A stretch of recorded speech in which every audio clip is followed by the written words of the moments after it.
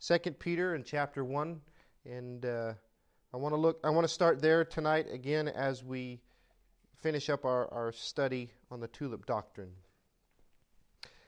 As you're turning there, 2 Peter chapter 1, I've kind of taken the long way around in the study for a purpose. First, because I want you to see it in Scripture. It makes no difference what I say. It's what the Bible says. So if what I say squares up with Scripture, then we're good. If what I say doesn't square up with Scripture, for that matter, whoever says it, if it doesn't square up with Scripture, then there's a problem. And I want you to see that in Scripture. So that's kind of why we've taken the long way around.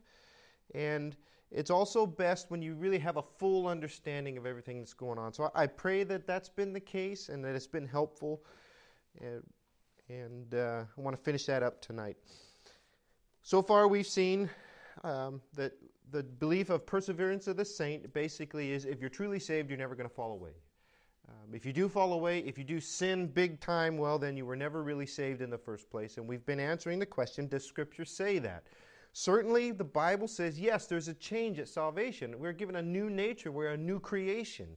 We are born again, passed from death unto life, as Christ says. So, yes, there's a change, definitely, with new desires, with a new nature within us, a new attitude. But we also saw that there's a call. There's a call to follow. Even Christ says that to people who have already placed their faith in Him. He says, come follow me. And that's the same call Scripture gives to us today. We are to continue in the faith.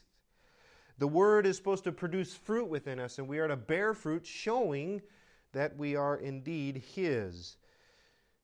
But there is also mention in Scripture of those who don't bear fruit, those who, as Paul says in his letter to Timothy, have swerved away. They were doing fine, and all of a sudden they took a hard right turn or a hard left turn, and they swerved. In fact, they made shipwreck of their faith. Things were going fine, and then all of a sudden everything was a mess because they didn't follow, they didn't continue. I want to look a little bit more at that, and hopefully it becomes clear to some things that we'll say. So you should be at 2 Peter in chapter 1. I want to pick it up. We're going to pick it up right in the middle of the discussion. Really don't have time for it tonight. If you get time, read it on your own. It's a beautiful book.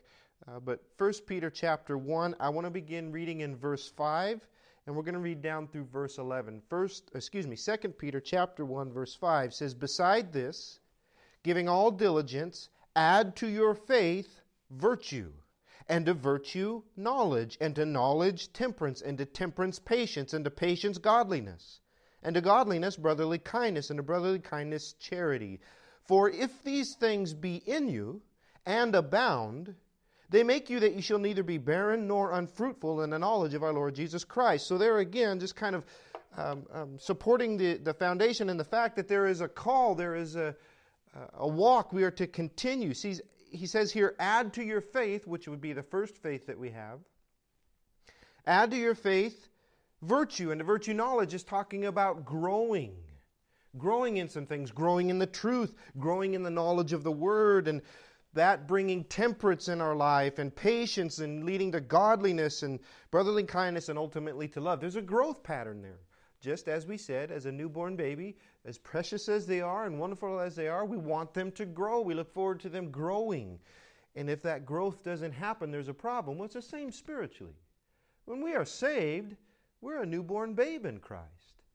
And there is an expectation to grow, to add to these things as Peter describes, taking in the milk of the Word, that nourishing aspect of the Word as it causes us to grow. In fact, he says in verse 8, if these things are in you, if these fruits are in you, then you won't be barren, you won't be unfruitful in knowing Christ and walking with Christ. But there's a negative here, okay?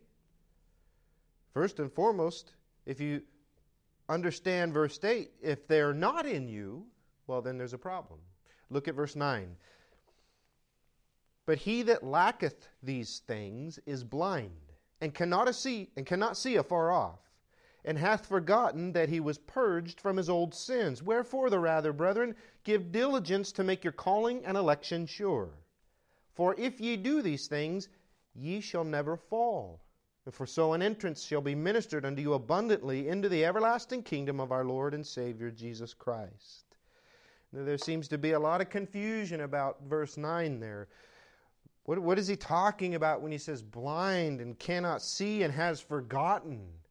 Well, many would say, well, see, they were never saved. If somebody is not producing this kind of fruit, and you don't see faith leading to virtue and virtue to knowledge and et cetera, you don't see all these things in a fruitful Christian, well, they must never have been saved. They're blind, as in they're blind and dead and lost in their sins, as 2 Corinthians 4 would say. But, beloved, I don't think that's what he's talking about. If you peel back the veil of the English language and you look to what the scriptures were written in, is a different feeling. The Bibles we have are translated into English, and the New Testament was written in Greek. Now, you don't have to be a scholar. You can just get what's called a Strong's Word Concordance, and you can find this out on your own. You don't have to take my word for it. But some of the words that we have in English mean something different or something greater. The example would be love. Love has many definitions in the Greek. It talks about family love or a friendly love or the self-sacrificial love, agape love, maybe, as you've heard. Well, this word for blind, we think of somebody who can't see at all. But the Greek word is a bit different. The Greek word means smoky or misty. Well, I'm sure you've been in fog before. Maybe you've driven through it, or maybe you've walked through it. I've been in fog so thick you can't hardly see a couple feet in front of your face. But you could still see. I could still see the path. I could still see dim shapes, although it wasn't perfect, clear vision. It was not as the times I've been in a cave that's so black no light gets in and you can't see anything and you can feel the darkness, which is what we think of when we think of blind. The word that Peter uses is not there, is not that. It's smoky, misty, veiled. And in fact, he says in the next phrase, he that lacketh these things is blind and cannot see afar off. Well, we understand that, nearsighted. I'm nearsighted. If I don't have my contacts in, I can't see much of anything other than a blur very far off from my face. Well, that's the term that he uses here. Somebody that is not producing these things, is not building these things into their life, it's as if their spiritual vision is misty or nearsighted. They can't see afar off. They don't have clear spiritual vision. And in fact, he goes a step further. He says he hath forgotten that he was purged from his old sins. It's that phrase that leads me to believe he's not talking about somebody who doesn't know Christ as Savior. He's talking about somebody that has been separated. He didn't say he was never purged from his old sins. It says he hath forgotten that he was. Well, you know what? Listen. That was a pretty big moment in my life, and it's been about 30 years ago that I was saved. I was saved when I was just a young boy, 8 years old. And that was 30 years ago, but you know what? I've never forgot it. Can somebody really get so far away from God that they can forget their salvation? I don't know, perhaps. But I do know this. There's been times in my life I've forgotten the joy that it brought. I've forgotten the radical change that it has brought when I've drifted away from God more than I should have and maybe not been in the right place with Him. I've had to pray, as David does in Psalm 51, Lord, restore unto me the joy of thy salvation. You know what? I think Peter's warning us that if we don't continually stay close to God and we don't build these things in our lives, then our spiritual vision, our walk with God can become smoky, misty, nearsighted, and we can forget the joy and the change and the new life that He's brought to us. In fact, we can become barren and unfruitful. Now listen, if you're honest with yourself, maybe there's been times in your own life you've felt barren or unfruitful. What is the fruit of the Spirit? Let's see if I can remember it. Love, joy, peace, long-suffering, temperance, meekness, patience. And there's a couple other in there, I'm sure, that I can't remember offhand. In Galatians chapter 5 and verse 22, there's times you haven't felt peaceful as you should, or loving as you should, or joyful or patient as you should. I'm sure all of us have that. Well, could you say, maybe in your life, as in mine, our vision was a little misty, smoky, nearsighted? So we already see that, yes, somebody who's saved can drift away. And they lose out on some things. In fact, the call from Peter in verse 10 is, wherefore, make your calling and election sure. Well, how do you do that? For if you do these things, you shall never fall. If you keep growing in the Word, your calling, follow me, your election, you are my people, will be sure. If we don't follow Him, then we drift away from being part of His chosen ones. And we'll define who that is here in just a couple minutes. If you do these things, you shall never fall. If you don't do these things, well then, we could fall. We could swerve. We could make shipwreck of our faith. And ultimately the promise is in verse 11, for so an entrance shall be ministered unto you abundantly into the everlasting kingdom of our Lord and Savior Jesus Christ. Listen, let me just say this now. I don't know if we're going to have time to get to it or not, but every child of God goes into the kingdom of God without a doubt, period. If you've been washed in the blood of Christ and your sins have been forgiven, your home is the kingdom. But there are some who will have an abundant entrance, rewards and faithfulness to Him bring rewards. And there will some who will be saved, yet so as by fire. We'll try to define that here in just a couple minutes. So we already see that this is not, this idea that if you're truly saved, you're never going to fall, that's not quite squaring up with Scripture. Turn in your Bibles, if you would, to Matthew chapter 13. Actually, excuse me, Mark chapter 4. Same account, just a different place. Mark chapter 4. This is the parable of the soils that is used as an example. That the word can be preached and people can falsely believe. And the fact that they drift away is proof that they never truly believed in the first place. Now listen, I'm not going to argue with anyone that there can be false professions.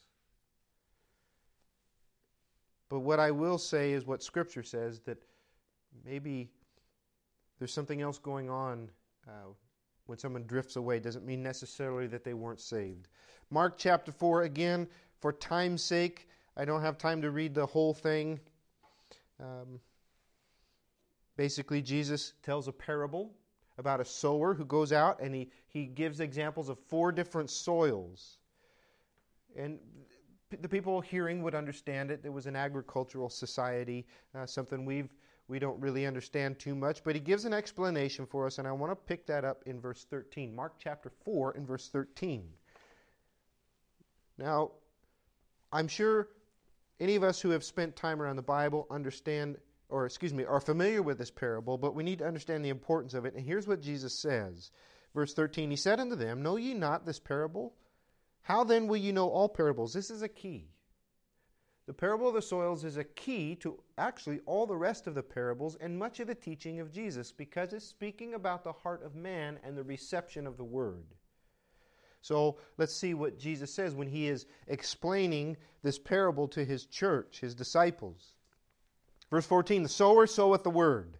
So all this talk about seed is a representation of the Bible as it is preached, and the Spirit going with the preaching, and what the work of the Word that it does in our hearts. Verse 15, these are they by the wayside, the road, where the word is sown.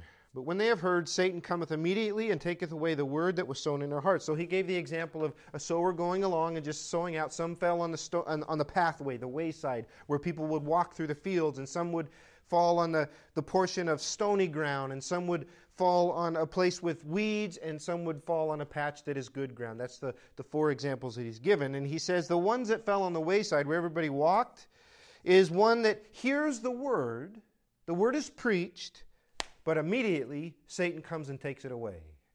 Listen, don't think Satan is idle in his working. Every time the gospel is preached, whether it be in person in a sanctuary or even now as I'm preaching on this over Facebook, on the internet, and people will listen to it later or watch it later, Satan's going to do what he can. I've already had comments on some of our videos that were disgusting. Out there trying to take away the word. And there is a work of Satan and his demons that works in some people's hearts that when the word is sown and it falls and they hear the gospel preached, it's best to take it away. The seed never takes root. It never does anything. It never penetrates. In fact, Luke records Jesus saying in his account of this, lest they believe and be saved. The seed is taken away lest they believe and be saved. There's some people, the gospel falls on a hard heart or Satan working to keep them blinded. These never believe. These are not saved. Those who are hearts are compared to those by the wayside. Let's continue on and see the other examples in verse 16. And these are they likewise which are sown on stony ground, ground with rocks, full of stones, who, when they have heard the word, immediately receive it with gladness, and have no root in themselves, and so endure for but a time. Afterward, when affliction or persecution ariseth for the word's sake, immediately they are offended. Matthew records in his account that they spring up rather quickly.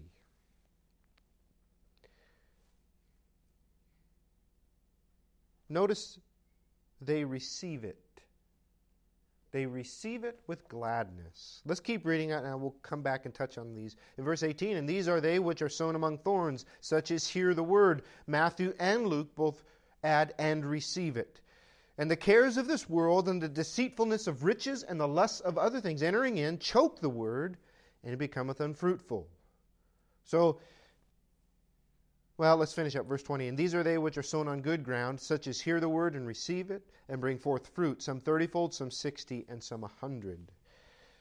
So now he gives a group of 3 examples of which the word takes root and it produces both all of the stony ground, the thorny ground, if you want to call it that, the weed-infested ground is what it is, and the good ground. The seed all takes root and it produces, but different things happen. The stony ground would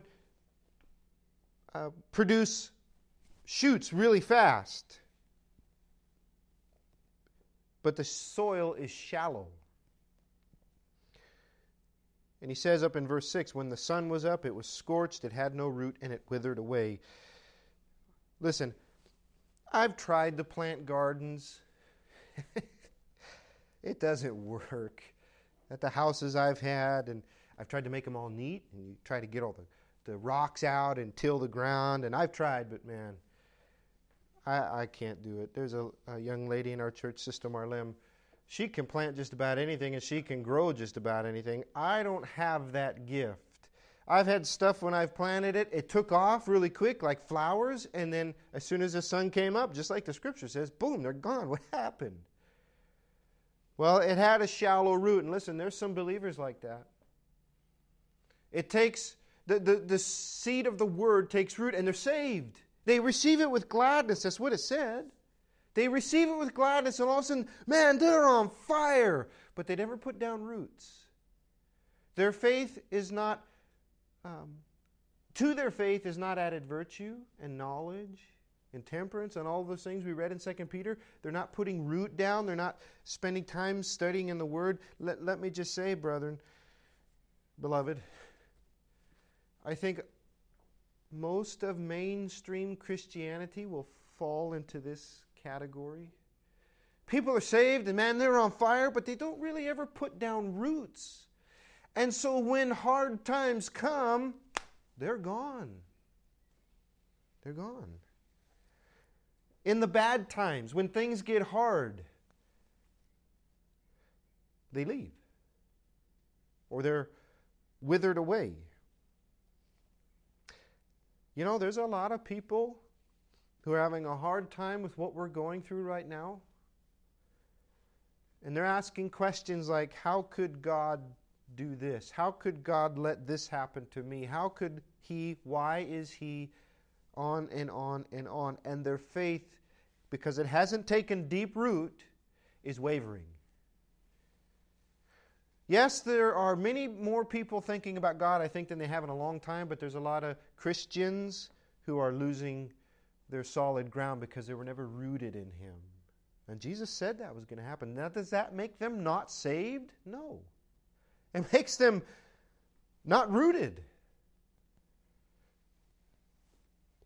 They never put down roots. And so you know what? They fall. Their sight becomes misty, as we looked at the first scripture we looked at.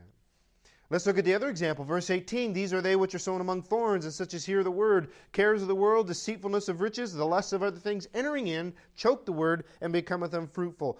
In all of my garden planting, that has been the number one enemy. Man, weeds, or the little grass that grows in there. I've tried to plant flowers and make it all pretty. And I've even put down the bark and all that stuff. And within about a month, here they come. All these little shoots, and you got to sit there and be on top of it and pick out each one, because if not, then all of a sudden you got a lawn in your garden patch, and it's almost impossible to get out, and it begins to affect the other plants, right? Well, Jesus says there are some hearts like that.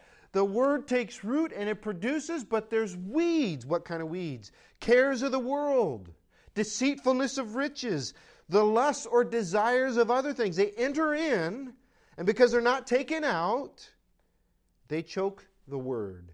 And it becomes, you see that there? It becomes unfruitful. It was fruitful, it becomes unfruitful. It took root, it produced fruit, and now it becomes unfruitful because other things choked it out. Other desires. You know, good times can be just about as detrimental as bad times. This is a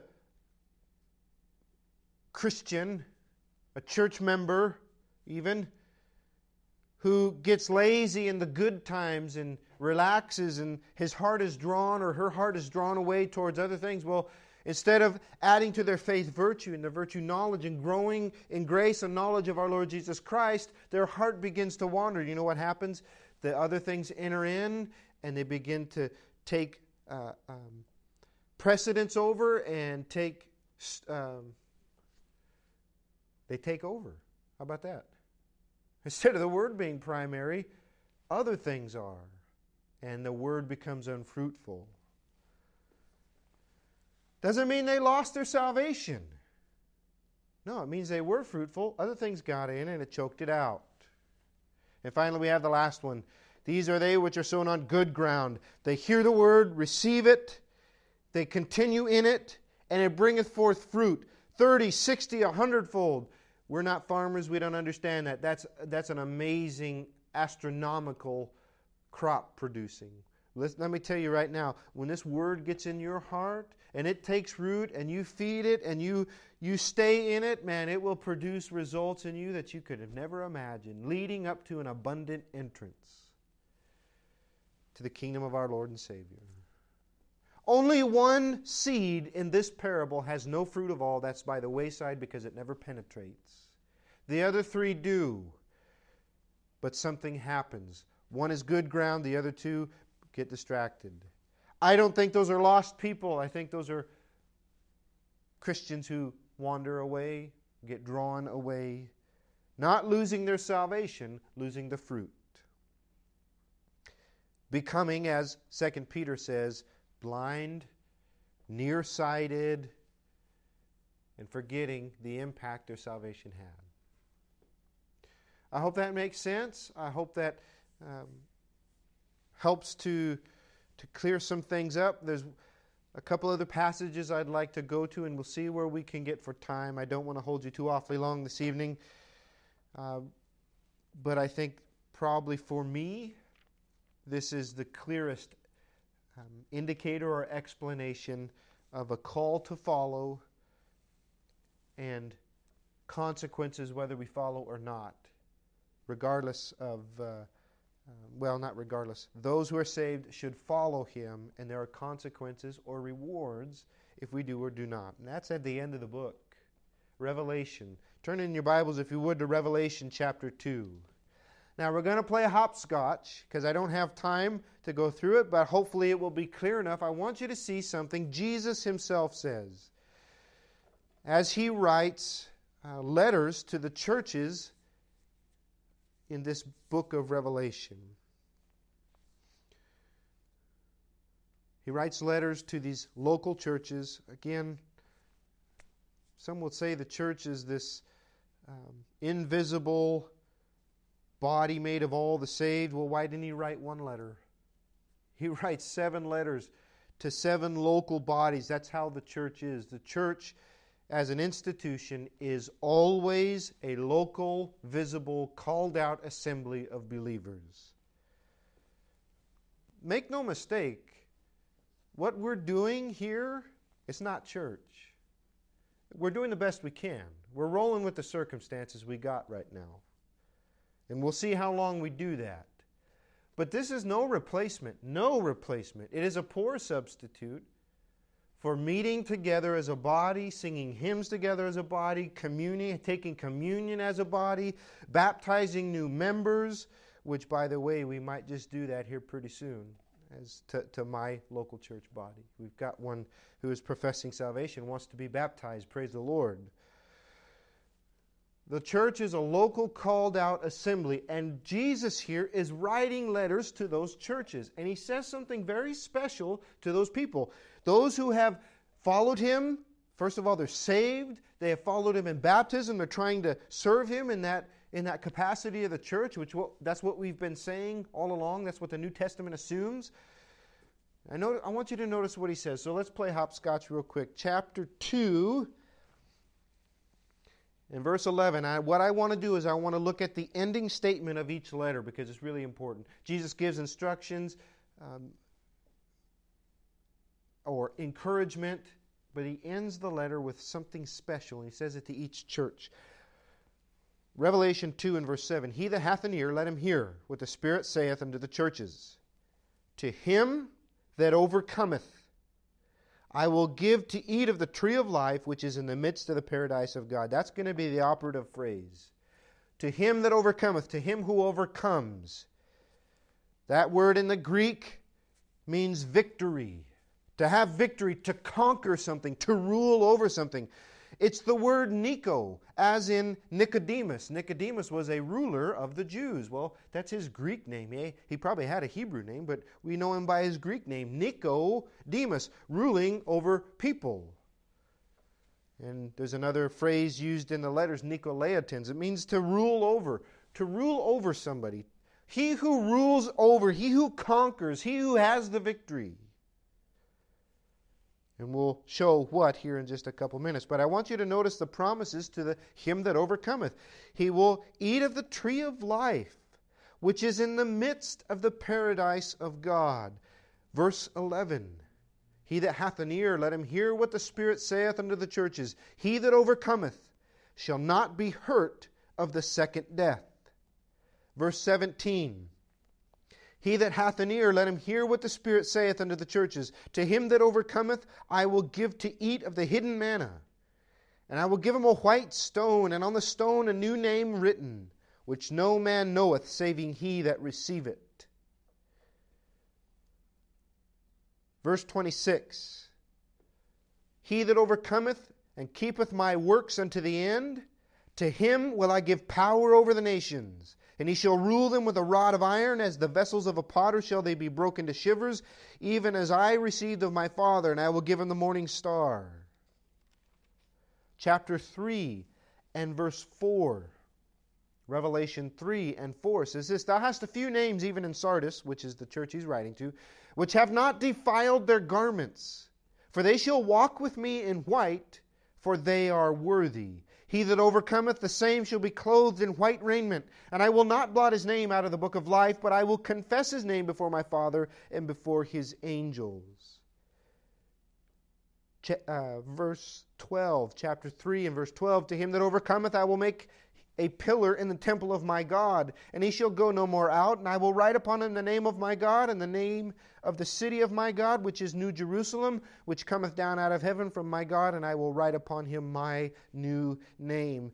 The one that blows my mind is in verse 21, my favorite promise of Scripture, Revelation 3:21, to him that overcometh, I will grant to sit with me in my throne, even as I also overcame, and am set down with my Father in his throne. You sit and you think about what that means for a bit. To sit with Christ on his throne, as Christ sits on the Father's throne, the very throne of heaven. To him that overcometh. These are very special promises. To him who overcomes, there are promises. To those who are victorious, well, what do they overcome? Well, if you spend time to read the letters, you get the picture. Not just false teachers, not just persecution, although that is a struggle they faced, and we face to some extent. But there's also talked about in here, in these letters, apathy. You're neither hot nor cold. I will spew thee out of my mouth. The Laodicean church, right? Pride, Ephesus. Sin. Some of the churches had allowed sin in. Overcoming over false teaching, overcoming over sin, overcoming over pride, over apathy. Isn't that exactly what the New Testament and yes, the rest of the Bible tells us to do?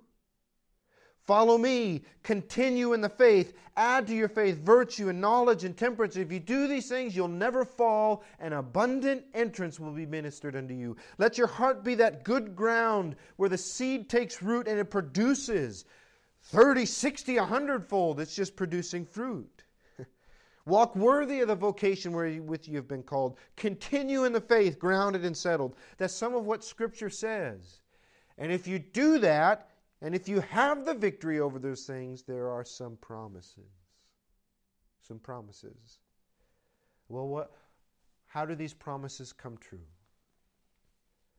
Let's read the end of all things, and we'll go as far as we can in just a couple minutes. Revelation 19. Turn there if you would, please. We're fast forwarding to the end of time. Well, we're fast forwarding to the end of the end days here in Revelation 19. The tribulation has come. The Antichrist has ruled for 3.5 years of peace and nearly 3.5 years of tyranny. He's hunted down all those that would name the name of Christ, and something amazing is about to happen. The rapture has happened, I believe, already by this point. He has caught his faithful away to him, and it's going to tell about some wonderful things here. And I want you to see them and see if we can't plug some things in here with what we've already read. Revelation 19 and verse 6, if you would, please. And we'll move quickly, but I hope it's clear. I heard as it were the voice of a great multitude, and the voice of many waters, and the voice of many thunderings, saying, Hallelujah, for the Lord God omnipotent reigneth. This is all of heaven praising God. I can only imagine what that will sound like. And they say, Let us be glad and rejoice, verse 7, and give honor to him, for the marriage of the Lamb is come, and his wife hath made herself ready. The marriage of the Lamb is come, his wife hath made herself ready. Listen, this is where we talk about the concept of a bride. His wife, his bride has made herself ready. That's not a New Testament concept. That's not a new concept. In Isaiah, the Lord himself says, For thy maker is thy husband.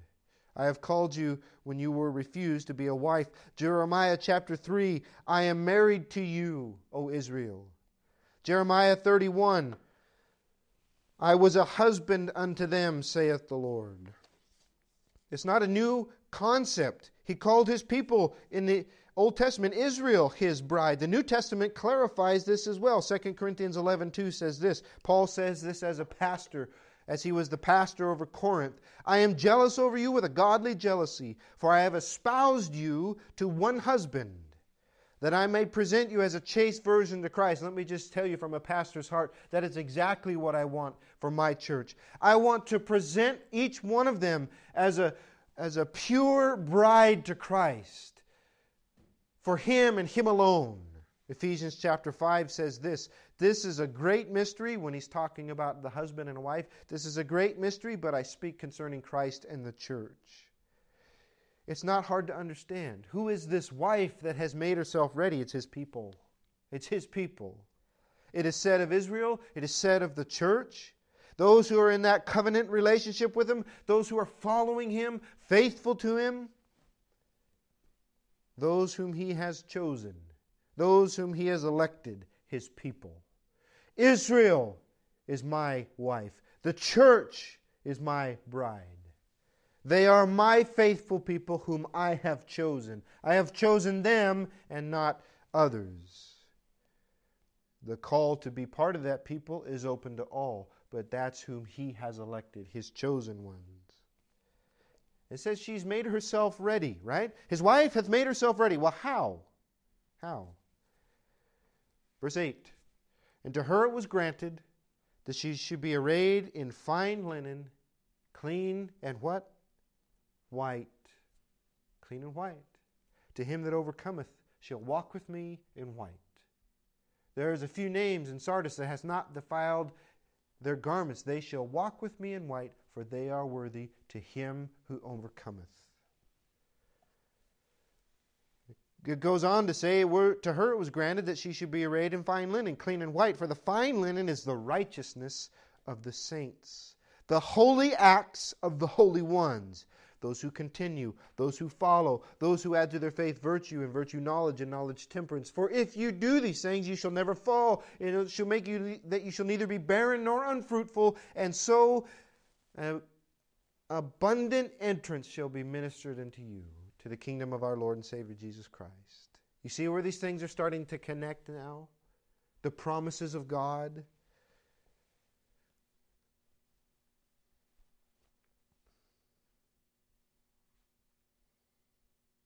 Verse 9, and he saith unto me, Right, blessed are they which are called to the marriage supper of the Lamb.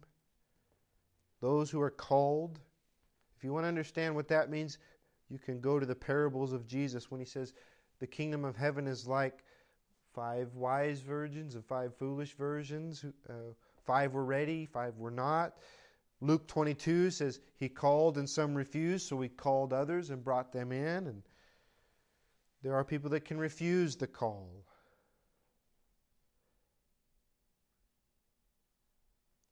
Let's fast forward to Revelation 20. We simply don't have time for the rest. I want you to see these things, at least to put seeds in your mind if I could. Revelation 20 and 1, verse 1, excuse me. I saw an angel come down from heaven, having the key of the bottomless pit and a great chain in his hand, and he laid hold on the dragon, that old serpent, which is the devil, and Satan, and bound him 1,000 years, and cast him into the bottomless pit, and shut him up, and set a seal upon him, that he should deceive the nations no more, till the 1,000 years should be fulfilled. That 1,000 years is when Jesus Christ is going to rule on this earth as King Supreme. After that, he must be loosed a little season. Verse 4, and I saw thrones, and they sat upon them. And judgment was given to them. To him who overcometh, I will give him the right to rule over the nations. Do you remember that? Thrones were given to them, and I saw the souls of them that were beheaded for the witness of Jesus, for the word of God, which had not worshipped the beast, neither his image, neither had received his mark upon their foreheads or in their hands. And they lived and reigned with Christ 1,000 years. Verse 5, but the rest of the dead lived not. Do you see that? The rest of the dead lived not again until the 1,000 years were finished. This is the first resurrection. Blessed and holy is he that hath part in the first resurrection. On such the second death hath no power. But they shall be priests of God and of Christ, and shall reign with him 1,000 years. These overcomers who are part of the first resurrection rule and reign with Christ. It says they are blessed, they are holy, those righteous deeds of the saints. They are overcomers. The rest of the dead do not live. Why do we assume that that's all the lost? It doesn't say that, does it? It just says the rest of the dead. And it makes, it pays careful attention that these are holy and righteous ones. These are the overcomers. These are the continuers. These are the followers. And the second death hath no power over them, the Scripture says. Well, let's fast forward a little bit to verse 11. This is the great white throne. After Jesus has ruled and reigned for 1,000 years, then comes the end of time as we know it. And at that end of time is a great white throne. I saw the great white throne and him that sat on it, from whose face the earth and heaven fled away, and there was found no place for them. And I saw the dead, small and great, stand before God. And the books were opened, and another book was opened, which is the book of life. And the dead were judged out of those things which were written in the books, according to their works. And the sea gave up the dead which were in it, and the death and hell delivered up the dead which were in them. And they were judged every man according to their works. And death and hell were cast into the lake of fire. This is the second death. Whosoever was not found written in the book of life was cast into the lake of fire. Listen, there's a lot of misunderstanding. Let me just give some simple principles. It says, I saw the dead, small and great. It didn't say I saw the lost. There seems to be a distinction made from those who are delivered up from death and hell. And then there are those who are just simply dead, small and great. And it says books were opened, along with the book of life. Listen, let me tell you right now, somebody who rejects Christ as Savior, somebody who is not saved, has only one book to be judged by. That is the book of life, where our name is written once we believe in Him. Whosoever's name was not found written in the book of life, verse 15, was cast into the lake of fire. So what are these other books that he's talking about? I believe it's these 66 right here that you hold in your hand. And who would be judged on those? Would a lost person be judged on how they should have lived or how they should have followed? No. They will be judged only whether or not they believed on Christ as Savior or not. But those who are saved will be judged by what He has written us here. Did you follow? Did you add to your faith virtue and knowledge and temperance?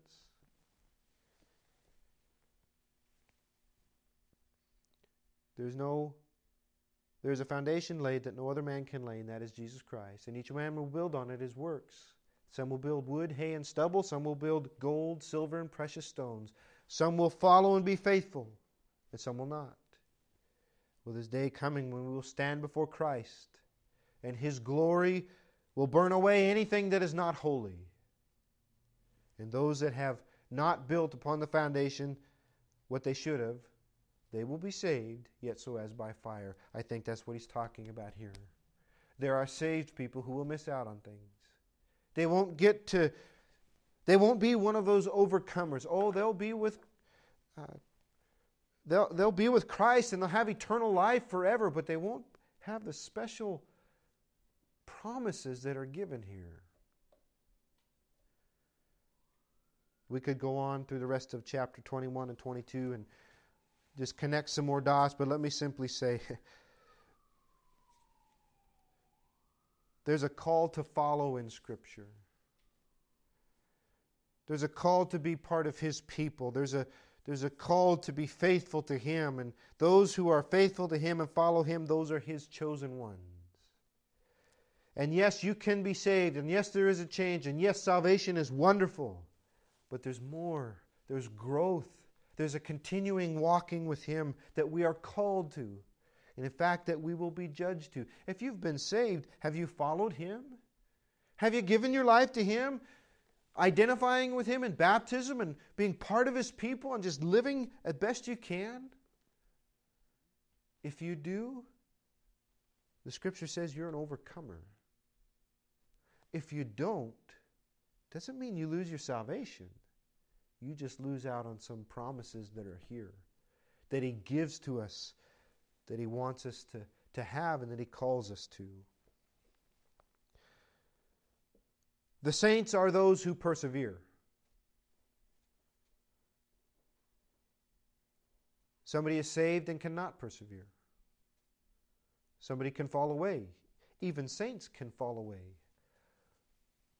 But His chosen ones, His faithful ones, those who follow Him, are the ones who inherit the riches of His grace and all that He would give. And we can follow that or we cannot. And the choice is up to us. It's not something that's forced upon us. So I believe, yes, there's a great change at salvation, but there's a call to follow, and there's great and wonderful promises if we would follow Him. Not everybody does. Some people fall away. And if we don't understand that kind of principle when we look at the New Testament, we're going to come up with error. In fact, I think Calvinism and its whole system is from that kind of an error, to not see the church and the call to follow and the promises that are given to those who overcome, to those who are faithful. So I pray that's been helpful. I pray that maybe it's clarified some things and that's been beneficial. So that's going to conclude our study in looking at the tulip doctrine. And again, I just